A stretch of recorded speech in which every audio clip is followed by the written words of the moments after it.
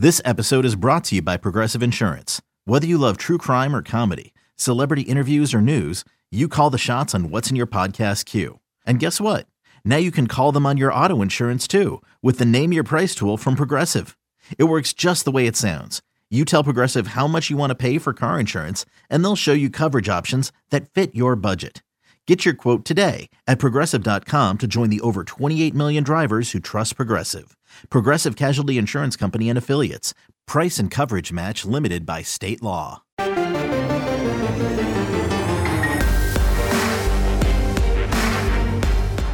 Welcome to the PowerCat Podcast, GoPowerCat.com's Kansas State Athletics Show. Make sure you're subscribing to our show at Apple, Spotify, Amazon, or wherever you get your podcasts. Now, from the GPC studios, here's your host, GoPowerCat publisher, Tim Fitzgerald. It's another edition of the PowerCat Questions Podcast, coming off of Kansas State's 24-7 victory over Stanford, a game that really wasn't that close as the Wildcats took control of that early and never really gave up the control of the point of attack at the line of scrimmage. It was very, very impressive, but far from perfect, and we'll talk about all of it and answer your questions from Wabash Station on this edition of the PowerCat Podcast. Tim Fitzgerald, Zach Carlson, Cole Carmody, and Ryan Gilbert from here at the GPC studios in beautiful suburban Manhattan. Is that accurate? But it's beautiful, isn't it, Zach? Yeah. Okay. What you said. Okay. Were you going to say my house isn't beautiful? Not what I was going to say. I was questioning suburban. This is suburbia. We're on the outreaches of downtown. That's one way of looking at it. Far from the stadium. Out here amongst the peoples. If this was a suburb, what would we name it? We had a development name back in the day. Our development's from the late 60s. I mean, Cotton Fitzsimmons lived right across the street from where we're at right now. So it would naturally be Fitz's. Oh, yeah, the Fitz development. Fitzworld. Fitzworld. Guys, that went pretty much the way I thought it would. Less scoring overall. I thought there'd be more scoring. I saw a lot more from the K-State defense than I expected, but I thought it was a great way to start the season. Southern Illinois comes in on Saturday for Refill the Bill. They're getting close, I think. Getting close. People are fired up. I'm excited to see what questions we have.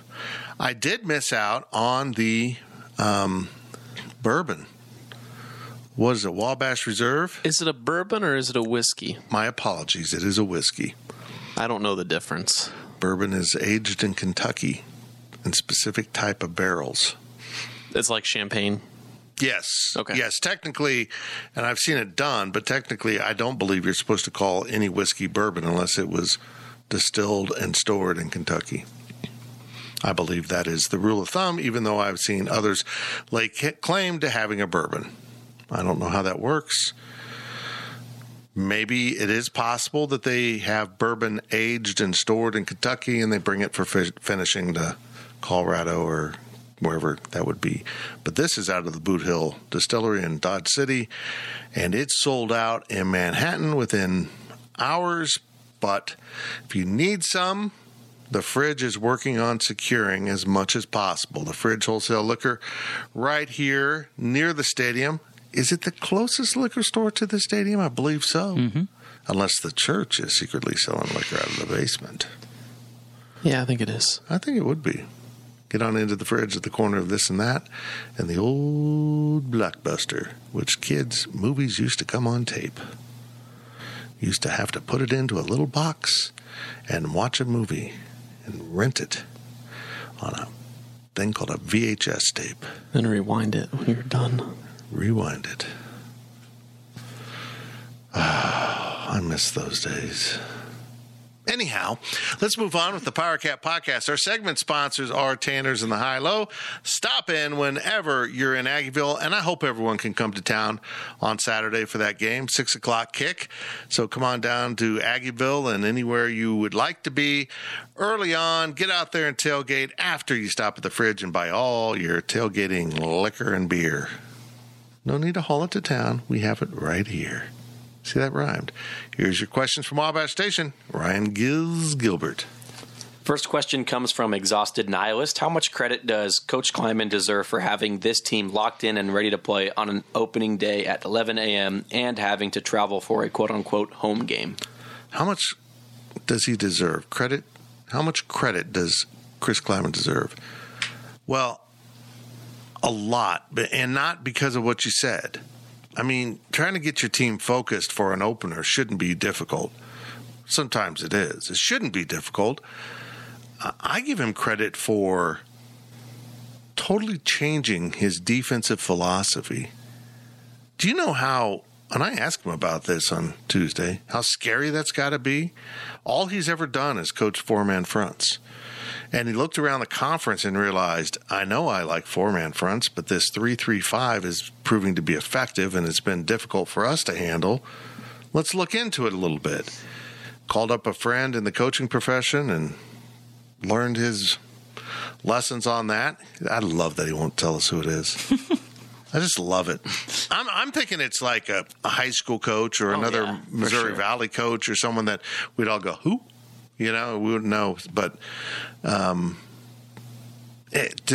throw away everything you've known in a game of this importance, because he said it was important. I mean, everyone's like, well, I don't know if this game was that important, Fitz, but Chris Kleiman had clearly stated it was a really important game for K-State. And to bank on it, and he admitted afterwards he'd spent most of preparation for this game with Joe Klanderman and the defensive staff and left the offense to Courtney Messingham. Now, that runs counterintuitive to what a lot of fans think the problems of the program have been. It's offense, offense, offense. Well, Chris Kleiman thought it was defense, thought they weren't getting off the field in a timely manner, and he went out and made some major changes. I give him an A+. I mean, that's big time when you're as accomplished as he is as a coach, and you go into a season and admit, we need answers beyond my realm of knowledge, so let me go find those. And it paid off. And they played a lot more 3-3-5 than I think they planned on, but I think he also probably realized how effective this defense is. It is not designed to stop a power run game. In fact, it's kind of the opposite of that. You take a big defensive end off the field for a light linebacker, a small linebacker, and that just runs opposite of what you would think would happen, but it sure as heck stops Stanford's running game. I think what I'm impressed about is just how thorough the preparation seemed. K-State seemed thoroughly prepared to do everything, even with bringing in a new defense, a three-man front, something they've never done before. Everything just seemed so scripted, and everything fell right into place how it needed to happen. And even when they're up in the second half, it just seemed like they were kind of on cruise control. Not that they didn't have to be, but even when they weren't really moving the ball well, it didn't seem like the game was ever in danger. It still felt K-State had full control of that game all the way until the very end, from start to finish. I think what's important to remember, too, guys, is the fact that Chris Kleiman, Courtney Messingham, Joe Klanderman completely out-schemed the Stanford coaching staff to the point where it looked like they were never in doubt of what Stanford was going to run. They were never in doubt of really what the outcome of the play was going to be. It felt like they confused Jack West and McKee so much, the quarterbacks for Stanford, so much to the point where on defense, those quarterbacks literally were guessing where to throw the football because they had no idea what defense K-State was running. The same can be said for on offense. I felt like, personally, Courtney Messingham had a really good game plan, and I know fans want to complain about the third quarter, but I'm of the opinion where they didn't need to do anything else. They were controlling the line of scrimmage. And if you look at a lot of what happened in the third quarter, they were picking up yards, but then there'd be a holding call. So the play would come back, and then they would get behind the sticks. If they can eliminate those penalties on the offensive side, they're going to score more points. And let's not forget that Skylar Thompson threw an interception in the end zone. If they score a touchdown there, they have 31 points, and I don't think anybody's complaining about the offense. To answer the question real quick, the answer for me is no. For Kleiman getting any credit for having his team locked in. I mean, the way last season ended, you have big problems on your team if your team isn't ready to be locked in for game one after a 5-game losing streak to end the season. So I'm not going to give Kleiman much credit for that. On that same note, he's had all this time to prepare for just Stanford. All the preseason. Now you go week by week. You're going one game at a time, and how much game plan changes are they going to make week in, week out, especially going into Southern Illinois? True. Time will tell. Okay. Next question comes from Hard Times Cat, and according to Zach, this is a possible first-time question asker. I couldn't tell if you've ever been on a podcast, so if you haven't, welcome. If you have, it was only one other time, and I think it was like 2 summers ago, so welcome. Anywhom, welcome. What would you determine to be the most impressive part of K-State's performance Saturday? Mine was the tackling by the defense. There was less arm tackling. It looked more like the defense of the 90s. Mob style. Ooh, I like it. Throwing a little mob reference. Yeah, there was very rarely an isolation. Stanford wasn't able to create one-on-one opportunities where, a ball carrier was in an open area with a tackler very often. I remember one where a K-Stater missed, but that was a rarity when a K-State defender missed a tackle because they had help. I mean, there were so many guys at the point of attack. It was really impressive to watch them run around and gang tackle just as a group. It had to catch Stanford off guard. That not only did K-State come out and defend in a way that they didn't expect, but also rallied to the ball with such, focus. And they never lost that focus. A lot of times you'll see a team start off really well defensively. They'll get out there and do all that stuff right, and then it seems easy, and they kind of forget what made it look easy. And the defense never really did. They stayed locked in on the task all through the game.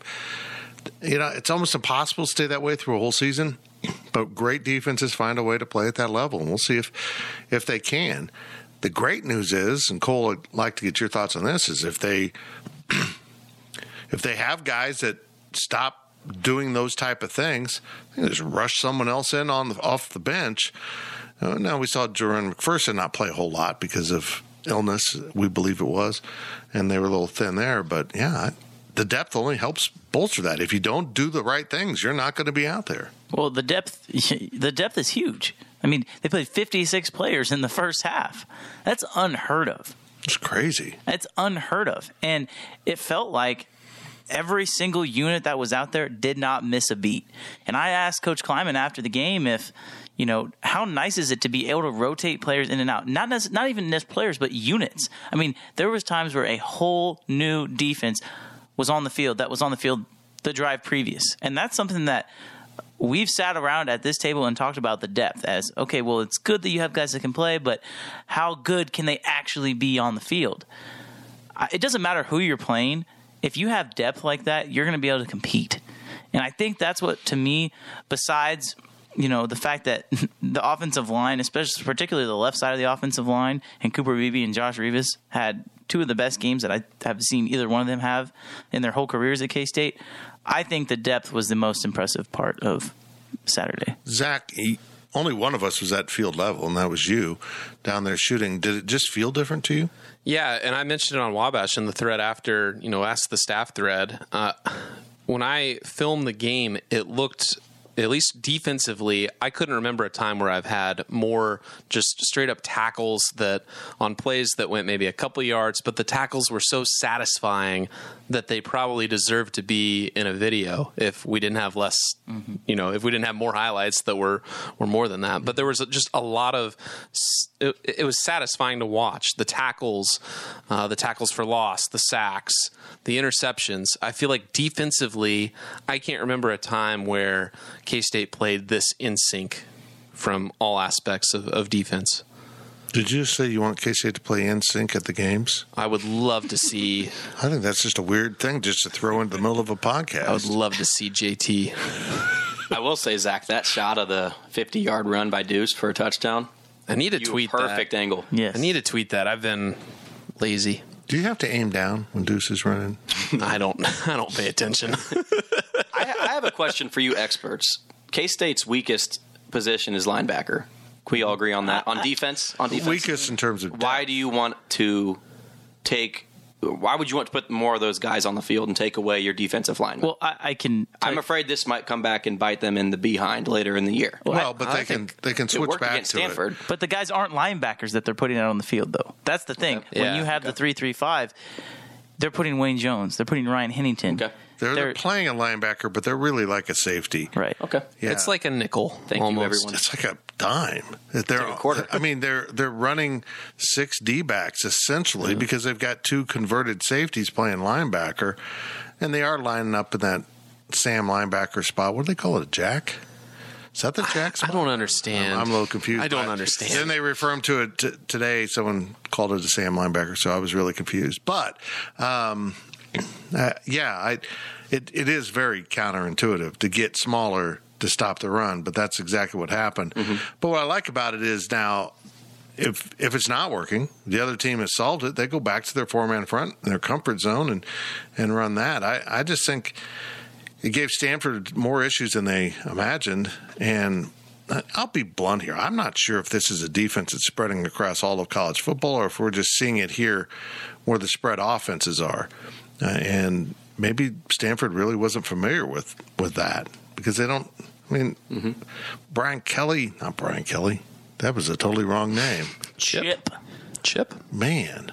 Notre What Dame or just UCLA? Which one do you want? I'm going for UCLA, and Brian just came just charging through my brain. Well, because Brian said some stuff. Oh, I know. Chip Kelly runs a spread. Mike Leach was out there doing it, and he's gone now. So I just think it caught him totally off guard. And their inability to acclimate to it, to adjust, was frightening. If I'm a Stanford fan, I'm like, what is that? So, From Yo Mama, how big was robbing Stanford of a timeout early in the third quarter? David Shaw was losing his mind over it. I don't what.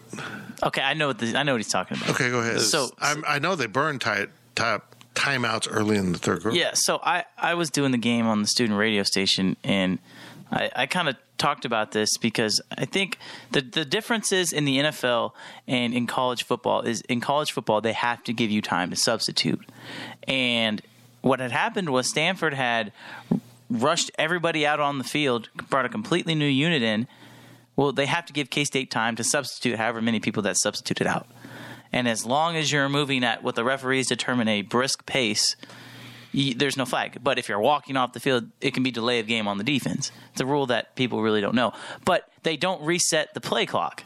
So Stanford had to burn a timeout because they rushed 3 or 4 people out onto the field.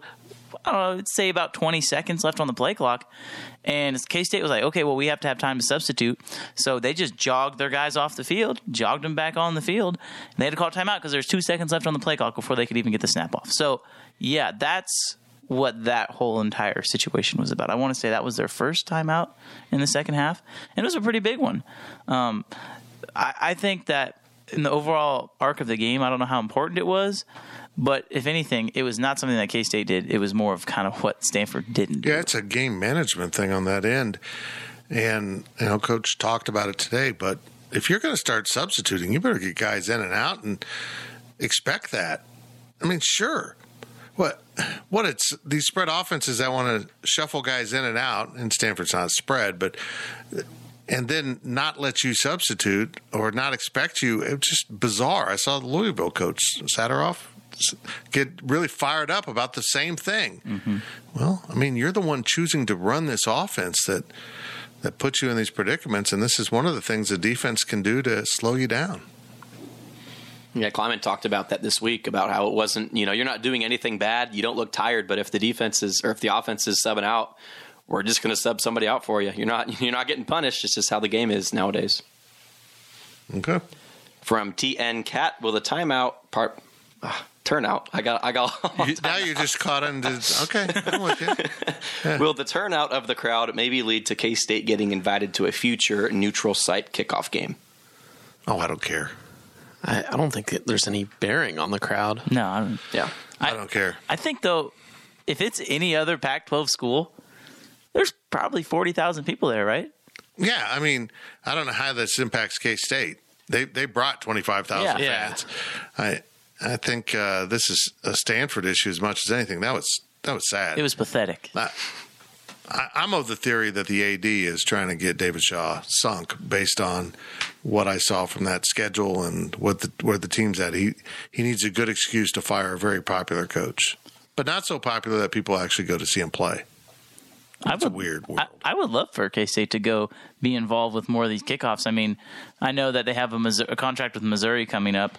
I mean, how cool would it be just to move both of those games to Arrowhead? Yep, I agree. I know people got frustrated when they first moved the game, but could you imagine if they moved the game to Arrowhead? You would have Arrowhead sold out, and it's only an hour and 45 minutes away from Manhattan. People can easily make the drive. I don't know if that's probably out of the question now. But, I mean, if that was a possibility, I think they should do it. I'm not really a fan of doing 2 games in a row in Arrowhead. No, I'm not either, but... Maybe one, but it better not be the K-State home game. And I'd love to bring Missouri in here for them to see what's happened in Manhattan over the last 12 years since they've been gone. It's pretty remarkable how much the stadium's grown up.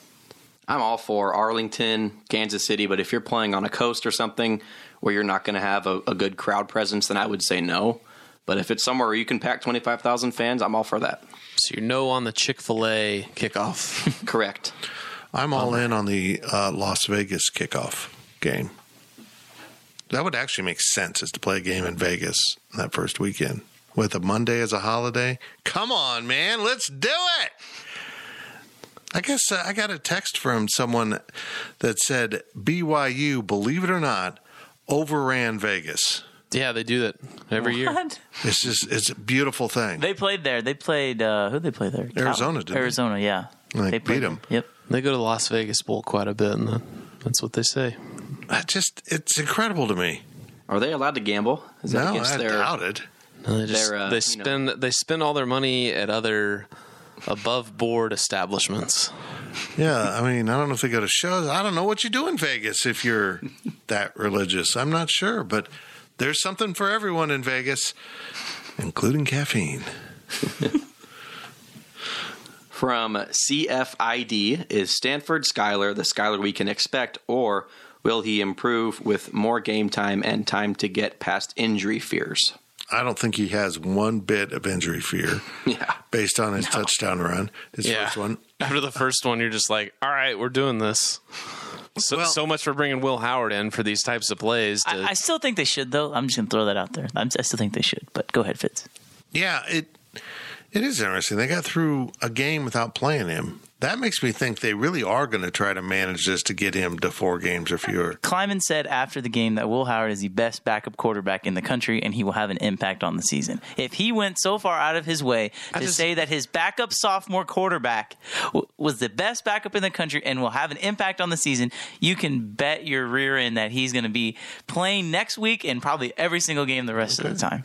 Okay. Wow, 4 games max. 4 games max. He just went all Why in would he on not that. play against Stanford then, Mr. Cole? Well, there was really no goal line presence. I mean, he had the one play where Skylar ran in. I think that was a first down, was it not? But first if he's and goal? so good, shouldn't he be in there more? I'm just saying. It's going to happen. I don't know. I think I'm between 4 games and 11 games. I think he's going to play like 6 or 7. Yeah.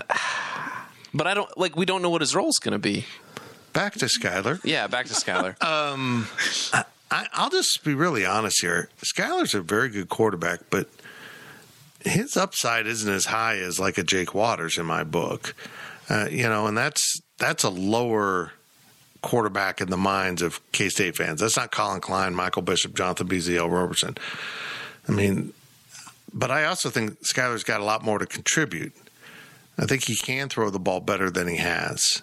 He needs to really prove he can deliver the deep ball with accuracy, because he didn't do that on Saturday. I mean, he took the one shot into the end zone. It was intercepted. It was a nice play, but it was also thrown more to the defender side of where the ball should have been. So I know Casey doesn't throw it deep a lot, and that might be why, but he's going to have to improve on that. I think when you get Sebastian Taylor back and you have an improved Malik Knowles, because I'm with you, Fitz, that they should not have thrown that ball. But if you have Malik Knowles on the outside running that pattern instead of Phillip Brooks, at least Malik Knowles has a chance to catch the ball.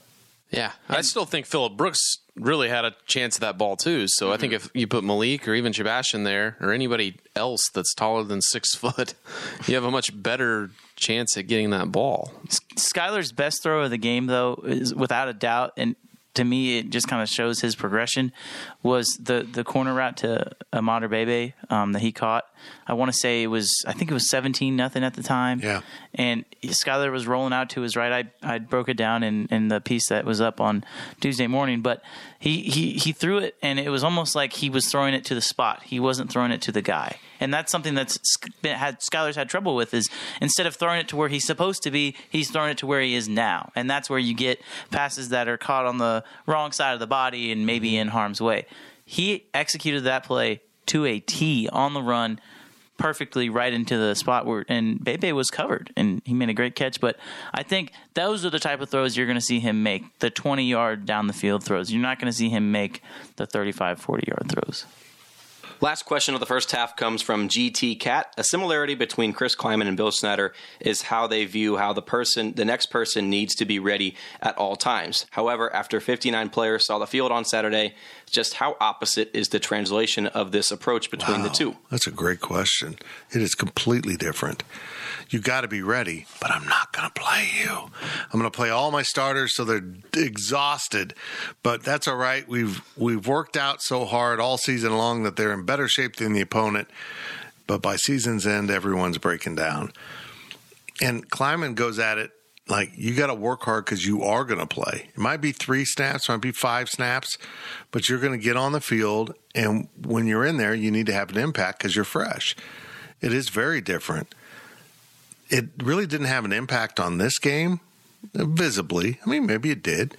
But I think as we wear on in the season and we get back to getting into deeper into a 12-game season, the way K-State runs guys in and out is really going to pay off. Particularly if they get into injuries, they've got guys that are experienced that can now come in. I like the way Chris Klieman does it, but I'll say this, I wouldn't like it as a player. I mean, if you're kicking butt, you want to stay on the field and continue to have your rhythm, particularly on the defensive side, beginning to really understand what they're doing, and you're constantly running in and out. I'd get a little frustrated with that, but it's working. Do hockey players get frustrated when they get subbed out? I don't know a single hockey player, so I have no point of reference there. I mean, that's just how I see it. Basically, it's just line changes. You're in on the ice for a little bit, and you're going to come out and sit down for a bit. You know, you're going hard, and at some point you're going to take a break. Well, it's like, okay, you either stay out there, you get tired as heck, and you get exposed, or you can come back on the sideline for a drive. If you're Julius Brents and you start the game and you play 2 drives in a row and you're starting to get tired because it's 95 degrees outside and K-State's playing Nevada, okay, we can throw T. Denson in there, and instead of potentially getting burned on a deep route because you're mentally exhausted, you have a fresh body in there where the talent drop-off is maybe a little bit but not extreme. It just helps the team, and you don't get exposed, and so then that it goes. It's a whole long thing between confidence, between keeping people fresh, keeping people from getting injured. I think it's perfect because, like I talked about in the beginning, there's depth, and I think Saturday showed that the second team is not that far behind the first team. No, not at all. And guys, I keep the dogs around for depth in case one of you pulls a voice muscle.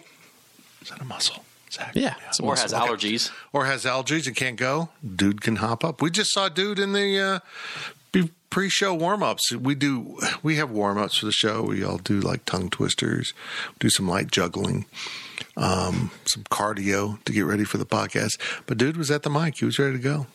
That's what I like about a team. I like it when they're ready to compete. That's it for the first half of this silliness. We'll be back on the other side of this break with more of your questions from Wabash Station as we talk about Kansas State football.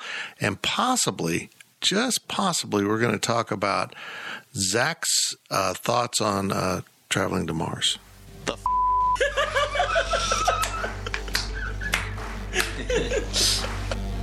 GoPowerCat.com's PowerCat podcast continues after this short break. Introducing the Two-Way V4, where groundbreaking fuel cell technology meets fresh foam cushioning for the ultimate performance. With fuel cell, each step feels explosive, delivering unparalleled energy return. Paired with fresh foam, experience maximum comfort throughout the game. Its lightweight textile upper offers support and breathability without sacrificing agility. Whether you're hitting the clutch shot or locking down the opposition, the Two-Way V4 gives you the tools to play at a high level. Learn more and purchase the Two-Way for yourself at newbalance.com. Okay, picture this. It's Friday afternoon when a thought hits you. I can spend another weekend doing the same old whatever, or I can hop into my all-new Hyundai Santa Fe and hit the road. With available H-Track all-wheel drive and 3-row seating, my whole family can head deep into the wild. Conquer the weekend in the all-new Hyundai Santa Fe. Visit HyundaiUSA.com or call 562-314-4603 for more details. Hyundai, there's joy in every journey. Welcome back to the Power Cat Podcast. Now, let's return to the GPC studios. Welcome back to the Power Cat Questions Podcast, brought to you by Fridge Wholesale Liquor. Our segment sponsors are Tanner's and the High Low. I should probably check with them, see if they're still segment sponsors. That Tanner's is. Maybe we'll have a new segment sponsor next week. Who knows? We're crazy. We're getting crazy here. Zach informs me he is not properly prepared to talk about manned missions to Mars, so we will address that in a future podcast. Really disappointed in Zach. For not being prepared about planets. Like the moon? Like the moon. Yeah. It's a beautiful planet. It's a beautiful planet. Oh, man. We continue our discussion of Kansas State beating Stanford. I hope we have some other stuff, too. I don't know. I don't know what the questions are. I'm just the monkey that answers them. We'll talk a little bit into the future. Here we go. Questions from Wabash Station. Ryan Gilbert. Infected Testicle wants to know, K-State is typically one of the most improved teams between Week 1 and Week 2 of the season. With a solid start, should we expect the improvement between weeks to be less than normal? As I mentioned in my column at Go Power Cat on Tuesday, I think what was so strange about this game was, Bill Snyder 2.0 didn't really come out and kick teams' butt in the opener. And Chris Kleiman really hasn't done it. What did he do in the first season? Oh, they killed Bowling Green. Oh, that's right. Yeah. Was that the first game? No, it wasn't the first game. Yeah, it was. Pretty sure so. It was just odd to have a K-State team come out and so handily win a game. Nicholls State.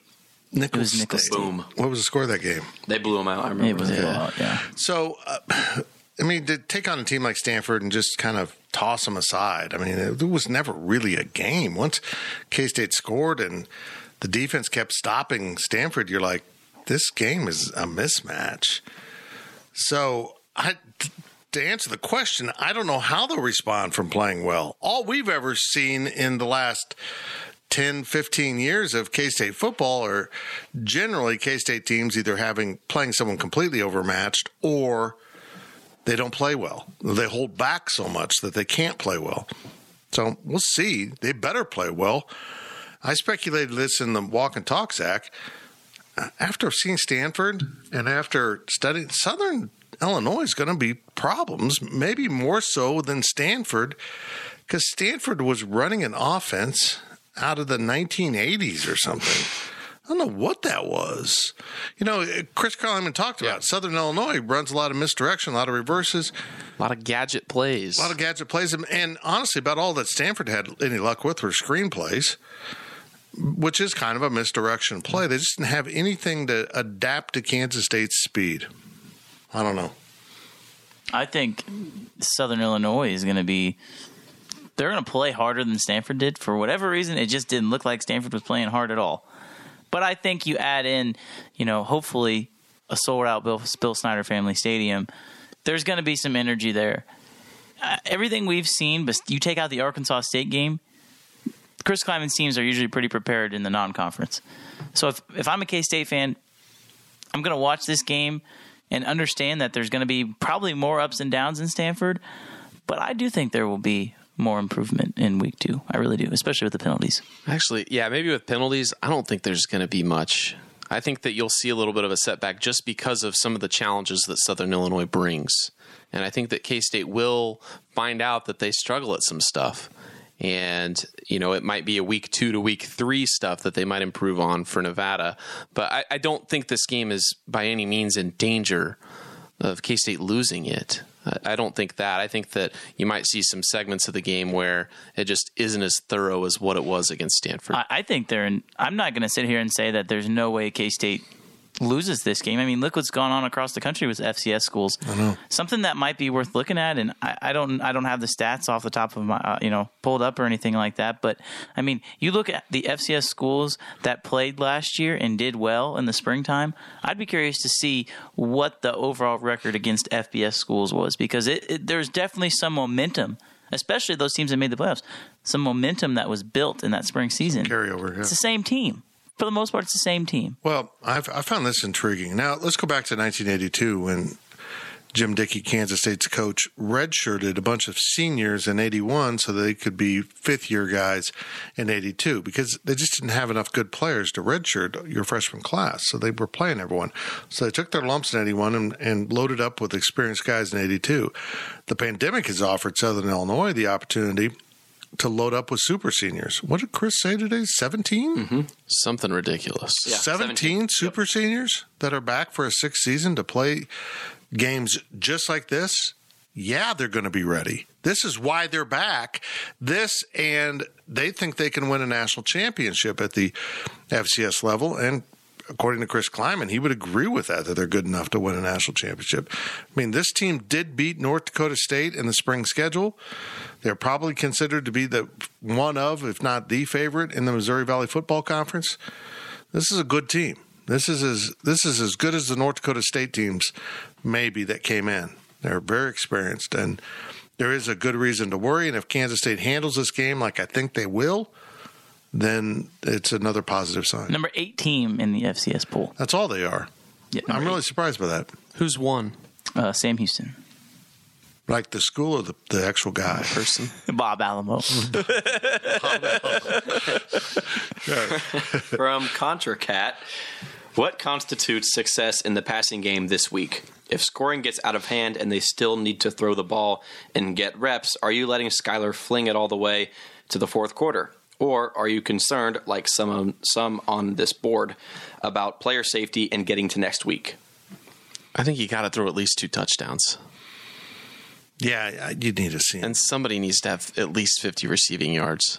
Yeah, and 4 receptions. Not Deuce I think there's and not Deuce Vaughn. I think you look at the Stanford game and you think, wow, Malik Knowles had a pretty good game. Well, he took 3 jet sweeps. He didn't really have that many catches of a pass. There's 5 receiver catches. There was 9 catches in the game. Yeah, and only 5 of them received. 2 are for Deuce, 2 are for Matter Baby. Mm-hmm. Right. I think just not enough. Getting the receivers involved isn't only good for the entire context of the offense and being more diverse, but I think you need to reward these receivers. Yeah. After what happened last year with them getting so few catches, if you're the receiver, it's not the fact that the receivers weren't available or playing well. It's because you weren't throwing them the ball. That's the only thing you see there. You want the ball thrown to you. I think they need to get them involved.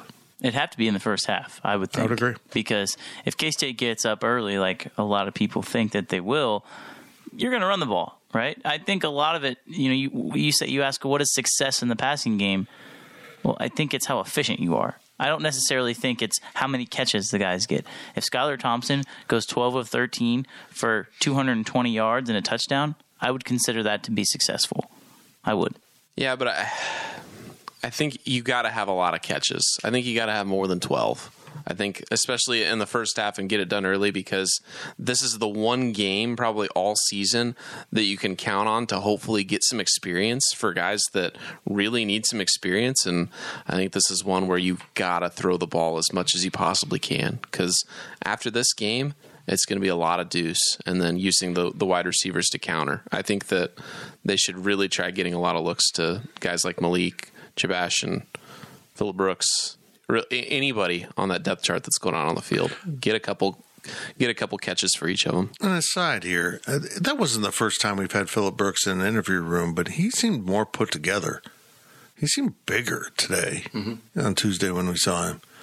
I mean, I didn't think he looks so small on the field, and he's not a real tall guy, but he didn't seem small when we saw him on Tuesday. Am I crazy? I thought he looked small. Okay. I thought he looked like Deuce. I thought Deuce looked maybe a little bigger than he did, but I'm probably wrong. I think Deuce is thicker, but I just thought Phillip looked a little more put together than I remember. I don't know. Next question. Comes from I Like Pickles Cat. Chris Kleiman has struggled against three-man fronts in his time in Manhattan, most notably against West Virginia, Baylor, and Iowa State last year, scoring 73 total points in those 5 games, which doesn't make much sense. I think maybe he meant like earlier, like maybe he meant that, or maybe he meant previous seasons. Yeah, I don't know if I think Iowa State last year, West Virginia and Baylor the first 2 years, Iowa State last year 5 games, maybe. I don't know. Okay. Anywho, will playing against the odd front in practice help them when they play against it during conference play? Now, this is a really good question, Pickles, because I am curious about this, and I should have asked him. Did his interest in the three-man front start, hey, I want to run it, or hey, how the hell do I solve it? And are those two different, really, in the big scope of things? There's a defensive coach, he finds out how to run it, and then you understand how to solve it. I think him studying the three-man front so much can't help but assist K-State to be more able to handle it, because you are running against it in practice. The coach does have a better understanding of it, of what they're trying to do from that three-man front and where everyone's moving and how it's handled. So I think it'll help on both sides of the ball being able to run that three-man. I think honestly, Fitz, it's different. K-State, Chris Kleiman in the offseason looked at, how do I get my athletes on the field? He saw that there was lots of depth on defense. So what is a way where I can maximize this depth and get these guys involved in the game? How do I get a system that fits my players? That's why they started to run the 3-3-5. So to answer Pickles' question, I don't necessarily know if Chris Kleiman was saying, I can't score points against this defense, so I'm going to try and run it.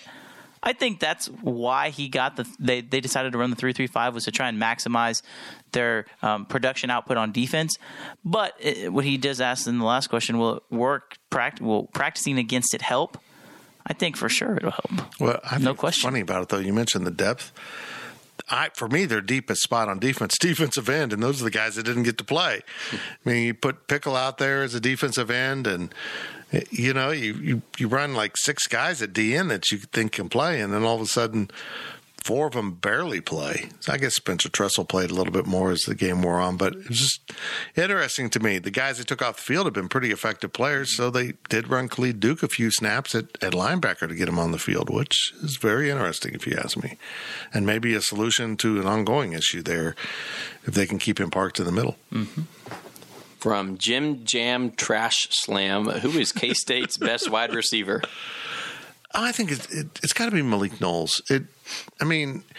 He's the one that's able to do the most things. Everyone else has a role that they can play. Phillip Brooks can take that short pass, even though his one pass was down the field, and really, kind of create broken field situations. So Sebastian kind of goes deep and, is your big target. But Malik can do both of those things. And honestly, if Malik Knowles is your best receiver, you're not great at receiver. I like Malik, but as the lead guy, he hasn't shown me that. He's only given us little glimpses, and some real consistency in that area to really help. I think K-State's best receiver is Malik Knowles, and Fitz, you would probably be better than this, but I'm curious what you guys think. Who is a player that's come through K-State that reminds you of Malik Knowles? Because I know I see Malik Knowles, and I see the slant routes, I see the curl routes, I see the possession receiver, kind of like Chris Harper. And that's what I was going to say. And I don't know if that's necessarily fair to Malik, but I think that he can have a Chris Harper level production if he gets thrown the ball. That's because I think he has a skill set to do it. Well, the person that it would most remind me of, and this is a really high bar to set, is Quincy Morgan.